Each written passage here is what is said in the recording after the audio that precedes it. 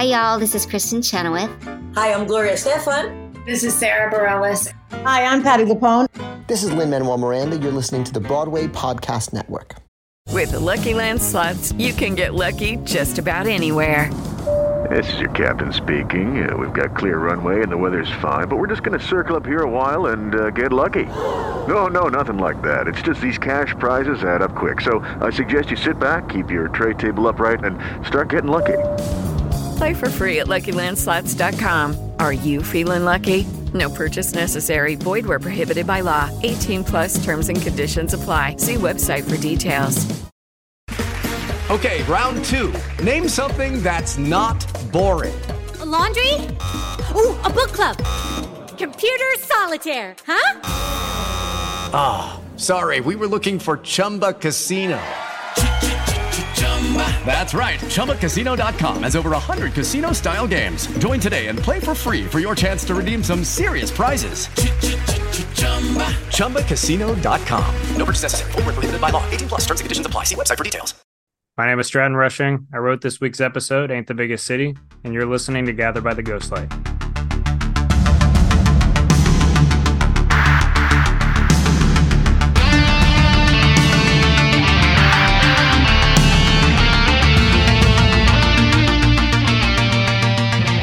All right, good day, everyone. This is Gather by the Ghostlight, original stories for radio theater. I'm Jonathan Cook, your host, producer, and sometimes voice actor on this thing.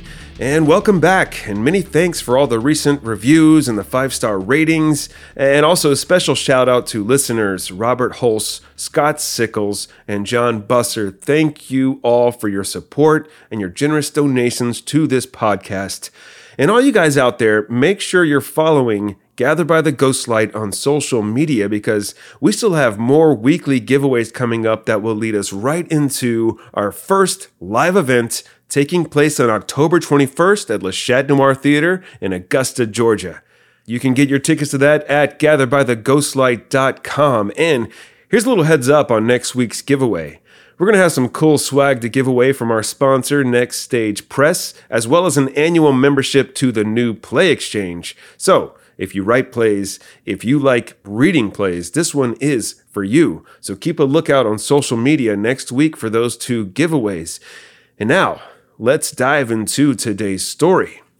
This one is a world premiere of a new play. It was written by Texas-based playwright Straton Rushing. Mr. Rushing has won several honors and awards for his playwriting, and his work has been published in the Silk Road Review, Smith & Krause, among others. And today, you're going to hear his newest play called Ain't the Biggest City. You're about to meet Laine Hernandez. She's an EMT in Del Rio, Texas, who recently witnessed the death of an inmate at the county jail. When she's brought in for questioning, secrets are revealed regarding the inmate's suspicious death, but when the city you live in ain't that big, it's easy to keep those secrets hidden. Now, before we begin, I do want to warn you that this story does contain crime scene descriptions pertaining to murder and suicide, which may be sensitive subjects to some listeners. Now, gather around the Ghostlight, sit back and enjoy. This is Ain't the Biggest City, written by Straton Rushing. And be sure to stick around after the story to hear an interview with this writer and the voice actors.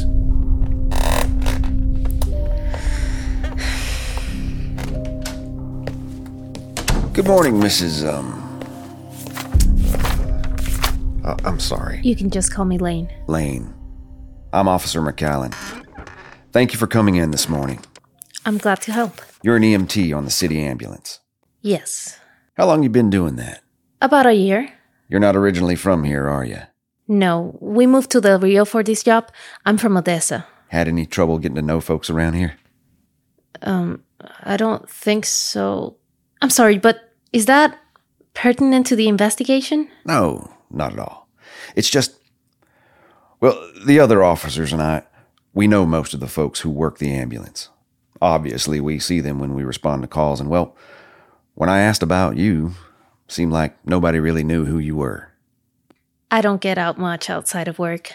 My son is 4 and, Keeps you pretty busy. He does indeed. All right, Laine. I won't waste your time. I just have a few questions. Do you remember the call from last Thursday? The one here? At the jail.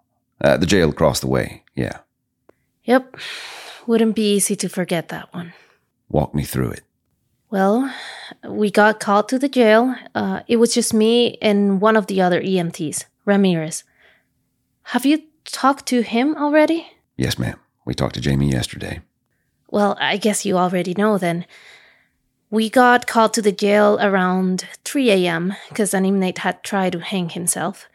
An officer who saw the inmate hanging suffered from a mild heart attack from the shock. Once we got there, Ramirez helped the officer. I went into the cell to tend to the inmate. So you were in the cell alone with the inmate? Briefly. Was that scary? He was barely alive by the time we got there. Did you know the inmate? Before I treated him? Yeah. No. Why would I? Del Rio ain't the biggest city. I'd known him for years. Well, I didn't know him personally, and I'm glad I didn't. Then I guess it's safe to say you knew of the inmate before. Guess so. How? Jamie didn't tell you all of this when you talked to him? I'd like to hear it from you, Mrs. Hernandez. Earlier, you made it seem like you didn't know my name. What did you know about the inmate before you went in to save him? I think his name was Leo, but Johnston was his last name, I think. A few days before he hung himself, we answered a call at his residence in the Lone Star Trailer Park. His girlfriend had called in saying she was worried about her son.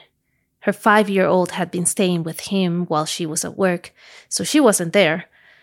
But he was still inside when the officers arrived. The officers arrived and arrested Johnston. Then the ambulance was called. To try to help the child. Of course, we just ended up taking him to the morgue. Yeah. You were on that call, correct? I was. So you know how Johnston killed the boy? Strangled him. With a bathroom towel.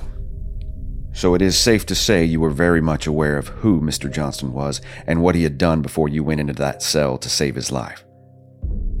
So what happened? Did you give him CPR? No. Wouldn't that have been standard procedure?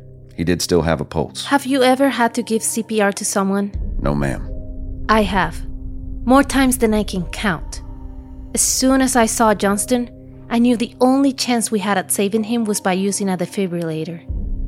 I focused on getting him into the ambulance to restart his heart that way. It's interesting that you mentioned that, because the autopsy on Johnston's body seems to indicate he didn't receive any shocks from a defibrillator. I drove the ambulance once we picked him up. I wasn't in the back, so I don't know what Jamie did to him after we loaded him up. Well, you see, this is where things get awfully blurry to me. Jamie's version of events say that you went into that jail cell to give him CPR. He also told me you said you failed to revitalize him. Okay, wait. Oddly enough, Texas state law stipulates once CPR is commenced, the EMTs must continue to give it to the patient until they reach the hospital. And of course you know that. So why did you stop? I'm leaving. No need for all that, Mrs. Hernandez. You aren't being charged with anything. Lane, why do you think I called you in? Have you ever heard the saying, if a cop asks you something, it's because they already knew the answer? I think that saying applies more to a teenager hiding weed in their car than a real investigation. I know that you stood there and watched Leo Johnston die in that room, right over there. Every cell has a camera. We have the footage. First-degree manslaughter at best. Every last bit of it on tape. Were you on the Johnston call, Officer McAllen? No. I was the one who had to pick up that 5-year-old boy's body. I was the one who had to carry him. I was there. So, you'd like for me to look the other way? If you had half a heart and an ounce of courage, you would have done the same thing I did. I don't know how you knew him before or who he was to you. I don't care. Johnston wanted to die. Any sane person who knew what he did would have wanted him to die. Lane, there's something you want from me. You want me to erase that tape. Think about it. If I was some self-righteous asshole who wanted to ring you up on manslaughter charges for allowing a baby killer to finish his suicide. Why would I have even called you in to talk? Why wouldn't I have just arrested you? I already have all the evidence I need. I don't know. You're the loose end, Lane. Me, Jamie, every officer on the Johnston call, and everyone else have our story straight. The problem is, you are still the new kid on the block. I don't understand. The boy. You know his name, right? They said it was Joshua. His murder case is still open. We'll be turning over all the evidence to the DA soon.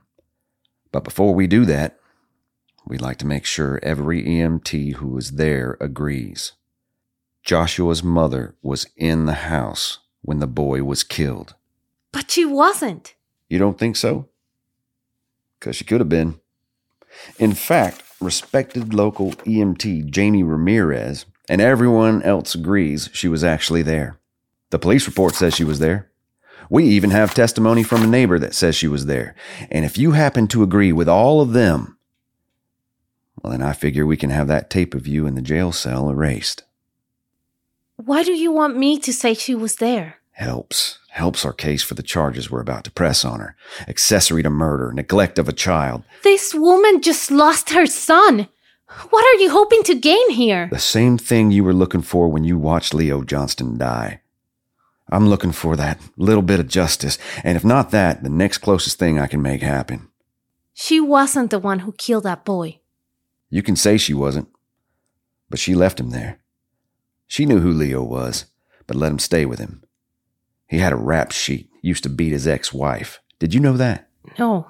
The child's grandmother didn't know where he was. None of us knew until Joshua turned up dead. So the way I see it, she might as well have killed him herself. That is why I want to charge her. So, do we have a deal? You just admitted to me that you're planning an illegal conspiracy to lock someone up. You might see it that way, but I see it as strengthening a case to make sure things go the right way. What's to stop me from telling the DA or someone higher what's going on here? That's all fine and dandy if you want to do that, Mrs. Hernandez. But deep down, we both know you want to keep yourself out of trouble. Look, you're not selling your soul to have the tape erased, Lane. You're helping a good cause. If you weren't on the initial Johnston call, why did they give the case to you now? The case isn't mine. Not actually. I figured this went without saying, but this conversation isn't exactly an official investigation on the books. But if everyone is in on this, why are you the one talking to me? You recognize that name on the report? Myra McCullen. McCullen? Your sister? Sister-in-law. Former sister-in-law. She started dating Leo after my brother died. So that means Joshua was... Yeah. I'm sorry. Del Rio ain't that big. I never had any children of my own. That kid meant the world to me. Especially after his dad passed. I tried to do what I could. You told me you have a son, so maybe you'll have some idea where I'm coming from. I wasn't there to save him. When he needed me the most, I should have, and I wasn't. But one day I'm going to see that little boy up in heaven. And when I do, I want him to know I did everything I could to make this right. He has to know someone cared, even if it was too late. It still means something. So just like that. Do we have a deal? The red sun rose this morning. Dark skies pronounce your warning. Nowhere to run, nowhere to hide.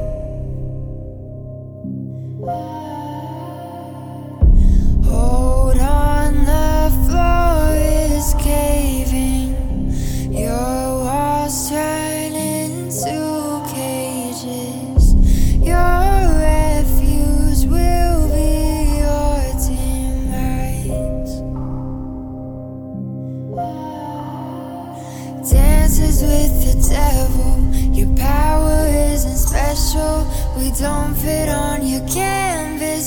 burn it all to ashes now.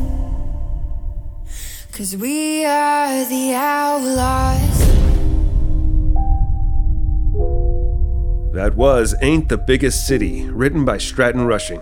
It was performed by Adelise Rivera as Lane Hernandez and Chris Bailey as Officer McCallan. With the Lucky Land Slots, you can get lucky just about anywhere. This is your captain speaking. We've got clear runway and the weather's fine, but we're just going to circle up here a while and get lucky. No, nothing like that. It's just these cash prizes add up quick. So I suggest you sit back, keep your tray table upright, and start getting lucky. Play for free at LuckyLandSlots.com. Are you feeling lucky? No purchase necessary. Void where prohibited by law. 18 plus terms and conditions apply. See website for details. It is Ryan here, and I have a question for you. What do you do when you win? Like, are you a fist pumper, a woohooer, a hand clapper, a high fiver? I kind of like the high five, but if you want to hone in on those winning moves, check out Chumba Casino. At ChumbaCasino.com, choose from hundreds of social casino-style games for your chance to redeem serious cash prizes. There are new game releases weekly, plus free daily bonuses, so don't wait. Start having the most fun ever at ChumbaCasino.com. No purchase necessary. VGW. Void where prohibited by law. See terms and conditions. 18 plus. All right, so with us now is the writer of the story you just heard. He's the winner of numerous playwriting awards with plays that have been published in the Silk Road Review, Apricity Magazine, the Ponder Review, and Smith & Krause. He holds a degree in theater and philosophy from the University of Texas, Arlington, and an MFA in dramatic writing from Arizona State. Ladies and gentlemen, this is Straton Rushing. How are you, sir? Good. I'm good. Thank you for having me on. So for people out there that aren't familiar with your work, tell us a little bit of everything about you and how you got into this playwriting world. Yeah, so I'm unsurprisingly, based on what you just heard, I'm from the middle of nowhere in West Texas. I love my home. I was just there this weekend, actually. It's called Sonora. Whole county has less than 4,000 people in it. Real rural.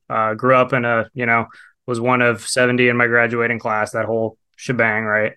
Moved to Dallas in my early, college, basically.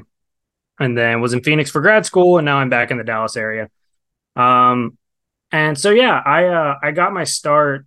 I always did the school play, and it was always, I think my idea, when I was like 13, 14, I was just absolutely convinced that I was going to, just be a high school theater teacher, because I kind of thought that's all theater was, right? And I still, it's not like I would be opposed to doing that. I love education and I love teaching, but I ended up discovering playwriting kind of on a whim. I used to just kind of, I would go and skip class and read from the very small script library in the theater, and I would often steal scripts and sometimes return them.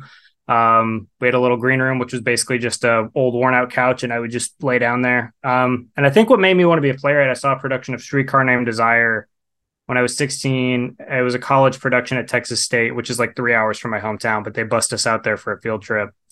And I think Tennessee Williams, man, something about just being a kid from a small town, Tennessee Williams taught me what a play could be. I'm from the Southwest. Something about Streetcar specifically really kind of spoke to me, and it was just, I don't know, it was all downhill from there. I got the bug. I couldn't stop. People are often very surprised when I say this, but I've been doing this playwriting thing for like 10 years, man. But there was a learning process, right? Like the first full-length play I wrote when I was an 18-year-old kid was utter garbage. Of course it was, right? Like it would be weird if it wasn't. And I don't know. I just really like it. I don't really know what else to say beyond that. I think that on some level, I like to write about my community and where I'm from, because there's not a whole lot of plays about like the rural Southwest that I think encapsulate near the Texas-Mexico border. But at the same time, I don't know. I like to write about just speak to me, right? So whenever I write an artist statement, I'm sure you know this feeling too. Sometimes you want to write an artist statement and you're like, oh, that doesn't really capture everything I do, but Yeah. Now I kind of want to touch on you teaching, because when we first connected, you had reached out to me and you said that I guess you were teaching a class and you had your students listen to one of my episodes for a horror writing class, Lindsay Partain's Monsters Beyond the Midnight Zone. I guess I had just released it around that time.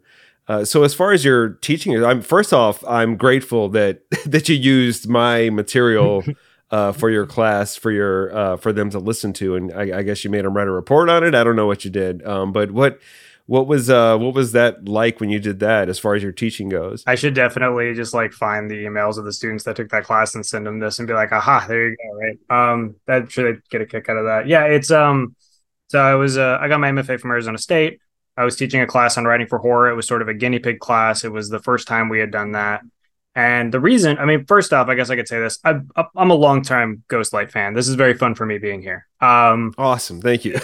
Really great. I think that, just independent audio theater is such an interesting and cool place to kind of play and work on stuff. And I mean, I don't know. I was saying this before we started recording, but frankly, I don't think anybody is doing it the way Ghostlight's doing it. You guys it's really high quality stuff. And I was very happy you were interested in my stuff. But why I picked Monsters Beyond the Midnight Zone by Lindsay Partain, and we were talking about this a little bit before. It's just a really great example of sort of Lovecraftian cosmic horror. I think what she does, playing with a sense of mystery, is really special in that piece.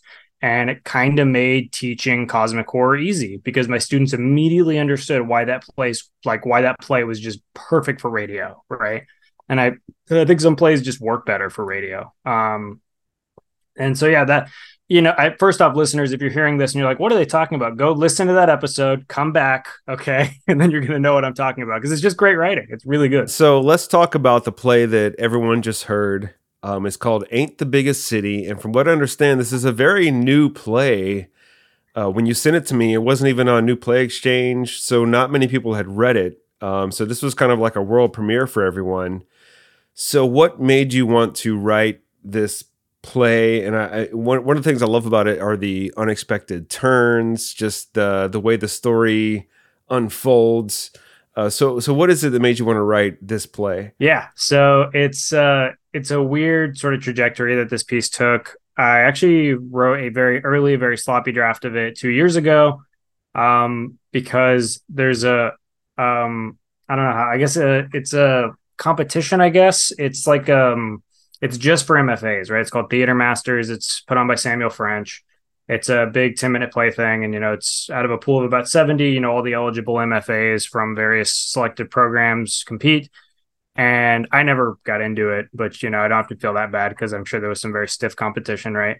So I wrote this my first year for that. And then it was one of those things where I just kept on sort of revisiting it. And I know it's only 10 minutes, but I just never really felt like it was done, right? It didn't get into that. And then American Lives Theater up in Indianapolis was going to do a version of it sometime around 2021. And then there were some COVID concerns with that production, so they ended up scrapping it. And then it just never really happened again. Like Dragon Productions up in California, who recently just shut down, unfortunately, after like 15 years. They did it for their Dragon Egg series. So there was like a Zoom reading where I got to really see all the mistakes I had made with this play like about a year ago. And then I never really put it up on MPX. I never really felt like it was ready. And then I did a rewrite of it a while back where I feel like I really kind of hit that balance of crime drama and, everything that I had kind of been shooting for in the earliest draft. And now I feel like it's finally ready. Right. So that was why I sent it to you when we were kind of talking about the possibility of me doing a Ghostlight. Cause I was like, hey, this one's always kind of, at the one, it felt like it fit the show. And it felt like it fit radio, but also it had always felt like it wasn't ready. I don't know why. It just felt like it needed a little more love than my other 1 acts in 10 minutes. So that was the trajectory for this piece. Writing it specifically, this kind of came from a time when I was first, about 3 years ago now, when I was first dipping my toes into sort of writing very specifically like rural West Texas plays. Ran the EMS in my hometown in Sutton County for a very, very long time. And at the time that was very, a woman running an ambulance system sort of being the head EMT in a rural area. It was pretty rare. And the stories that she had, man, like I know that legally once you start giving CPR, at least at one point, you have to keep on doing it until they get to the hospital because you have to just keep going, even if they're dead, right? Like just little things like that were sort of things she'd said from just some of the, I don't know. I mean, these are her stories to tell, but trust me, working on an ambulance during the oil field bust in West Texas in the 80s, like, there's some crazy stuff. So that was sort of it. This was some parts of this were loosely based on like stories I'd heard of like weird corruption, Old West justice of sorts.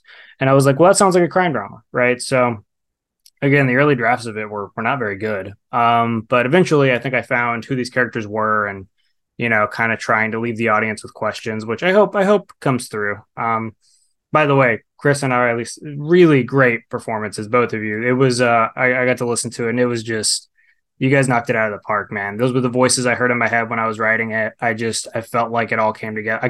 I have no notes. It was great. Really, really good job. Thank you so much. And I'll actually, since they're here, let's get y'all's first impressions. When I first sent you the script, when you read, so for Annalise, when you read the character Lane, how did you go into preparing for that character, and what did you think about the script overall? Yeah, well, I was gonna say to Straton, it was easy because I felt the same way, but opposite. Like, I felt reading the script, I could hear Lane as soon as I was reading it the first time. So then I did a little bit more work with it, like what are her motivations. But as I was reading the script initially in the first run, I was like, I can hear this person. I kind of know this person. So that's a testament to the writing.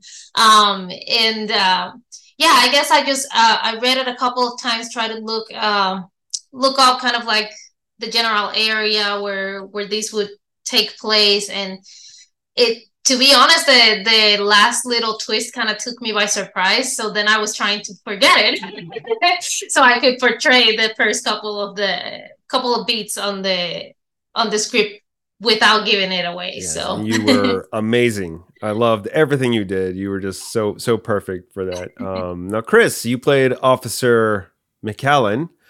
Tell us your process with going into the character for that, and what was your first impression of the script when you first read it? I'm a big fan of Sam Shepard and Tracy Letts, and this kind of had that sort of feel to me, that out west, maybe a bit secluded, maybe a bit more rural area. And yeah, I love the characters. This whole that whole atmosphere is wonderful. And yeah, I'm not to lie, I kind of recycled my Killer Joe from about 20 years ago. Yeah, the theater I work at just did a production of Superior Donuts, and I wrote sort of a dramaturg's note about the play, and I wrote a little bit about Killer Joe. And I think that's something that's cool about Tracy's work, is I feel like you can just really put yourself in the space. Like, you're like, oh, in Superior Donuts you're in the north side of Chicago, and Killer Joe you're in Mesquite. Like, there's something about it. So that's a big compliment to me to be compared to him. Thank you for that. Yeah, that's funny. Now I can hear it. Like, now that you pointed that out, I'm like, oh yeah, okay, similar role. Yeah. Speaking of the theater you're currently at, you're the director of sales and marketing at the Theater Arlington. Is that right? Yes, Theater Arlington. So like this exact week, which by the time this releases, that'll be, like tomorrow. But this exact week we are our 50th anniversary gala, which is huge, right?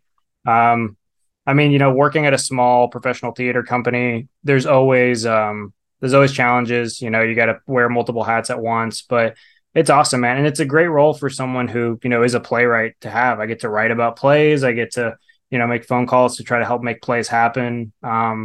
So I can't tell you what my day-to-day is like, because it's always different. Right. It's a very, and I've been doing this about 5 months now. I think I've been in this job, and it's been a huge blessing. I really, really enjoyed working there. Is rural America, is that kind of like what you focus on when you're writing plays? Because I've looked at a lot of your stuff on the New Play Exchange, and a lot of it does seem set. I think so, which is tremendously hypocritical, because I live in the Dallas area now, which is like the 4th biggest metro area in the U.S. So my fiance always says, "You're a city boy now," and I'm like, "You take that back." No, I mean, I think I do. It's and I think that I really kind of found my voice as a writer when I started moving in that direction, specifically writing rural Texas, because, I don't know necessarily what it's like to be from Iowa. I feel like I would have to do a bit more research to really knock that out of the park, right? But yeah, I think so. I think that I'm doing my best work when I'm writing about, folks from towns like I grew up in.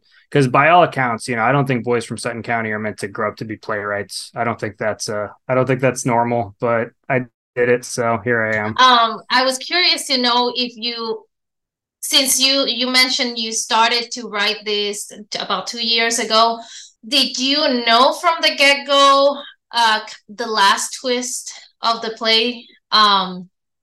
or did you kind of find that as you kept writing and rewriting? Yeah, so the reveal was always there that the frame job and everything that happens. The reveal was always there, but it was bad, right? It was not well executed. And now that I know a little more about how to write a good twist, how to sprinkle it throughout, how to have hints and stuff, that's so yes, it was always there.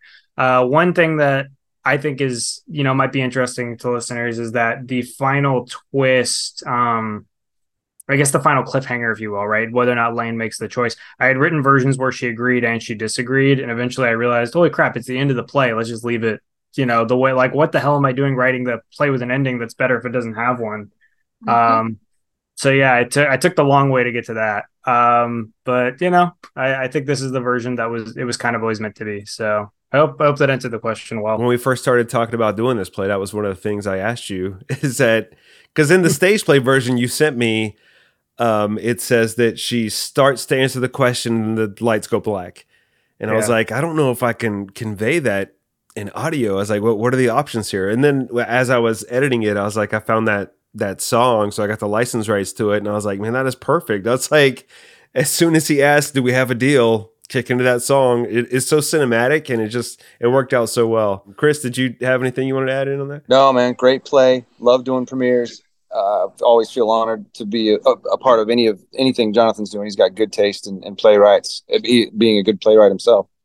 And man, I look forward to your next project. I want to read the rest of your stuff, man. Thank you. I appreciate it. All right. So Straton, you're on the new Play Exchange. So this is kind of a moment I want you to give a shout out to a new PX writer out there, MPX writer out there.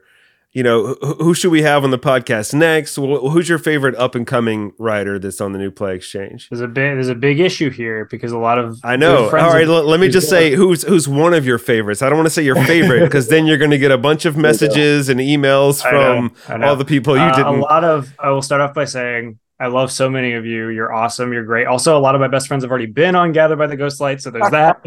I'm picking someone because he wrote one of my favorite horror plays. My buddy Tyler Rossi. Check out his play Pyre. As a horror snob myself, it's a really cool original piece it's about witches. I'll leave it at that. And Jonathan, if I'm giving a sort of vote of confidence to a writer that I think probably has something that would work well, I think that Tyler Rossi has got a lot of really good stuff. Awesome. I will definitely check him out, my man. So what do you have coming up? What do you want to plug? You have anything coming up that people can catch in a theater near them or anything like that? Yeah, no big full-length productions happening in any one place, but from anywhere. If you're listening to this, you probably like radio theater. So you can go to stratontheplaywright.com. I have some stuff that you can stream for free. And the project I want to plug it was actually my MFA thesis project. It was called Icaro, Texas. It is a radio play. It's about an hour long. Dane Futrell, really brilliant playwright. He plays the lead character and he's a good friend of mine. And that was a really cool project to get to do, and I hope people listen to it. So that's the one project I'll plug. And you can follow me at stratontheplaywright.com, see everything I have going on. Yeah. All right. So that's where people can find you, is at stratontheplaywright.com. Is that? Yep. All right. Yep. I thought it was real quirky and fun when I picked that domain, and now I'm stuck with it. No, man, I love it. Are you active on social media at all, where people can follow you? No, and it's probably not a good thing for my career that I'm not. I'm really not. I mean, if you look my name up, my name is so weird. If you look me up, you will find whatever, right? But yeah, I have a Twitter that I will hopefully, or an X, I guess it's supposed to be called now. Yeah. But yeah, I mean, I have that. I have an Instagram, Straton with 1 T, but I'm not super active on either. But if you want to reach me, my email's on my website. If you'd like to speak with me, email is a great way to do it. So there you go. Awesome. All right, man. Well, thank you for letting us do this play. Keep creating, keep writing, keep doing all that cool shit you do. And hopefully we'll collaborate again in the future. And I really want to see Ain't the Biggest City on stage one day. I know if we can get it done locally here, or if you got something going on, let me know, because I would just love to see that on stage. That's good to know. I appreciate it. Yeah, I too want to see it on stage, obviously. So I can't. I would love that. And just thank you for having me on. Like I said, I don't know if I'm the first person to come on and just kind of fanboy out about it, but I've been a Ghostlight fan for a couple of years now, and I really love the work you guys do. And yeah, it's really great. It's great to be a part of it. Thank you. I appreciate it. Keep listening, my brother. All right, take it easy. Thanks. Thank you all for listening, and if you are associated with a theater and you would like to produce the play you heard today on your stage, send an email to gatherbytheghostlight@gmail.com or contact the playwright directly at his website, stratontheplaywright.com. And if you'd like to have some cool Gather by the Ghostlight merchandise, t-shirts are available in the merchandise link in the show notes, along with the Year 1 and Year 2 books, which are both also available at Amazon. Intro and outro music, as always, is provided by artist JK47. And if you enjoy this podcast, maybe you're a longtime listener, or maybe this is the first episode you've ever heard, let us know. Please leave us a rating or a review in all the places that you can. And also be sure to follow Gather by the Ghostlight on social media to stay up to date on new episodes. I'm Jonathan Cook, and as always, stay safe, and I'll see you next time we Gather by the Ghostlight.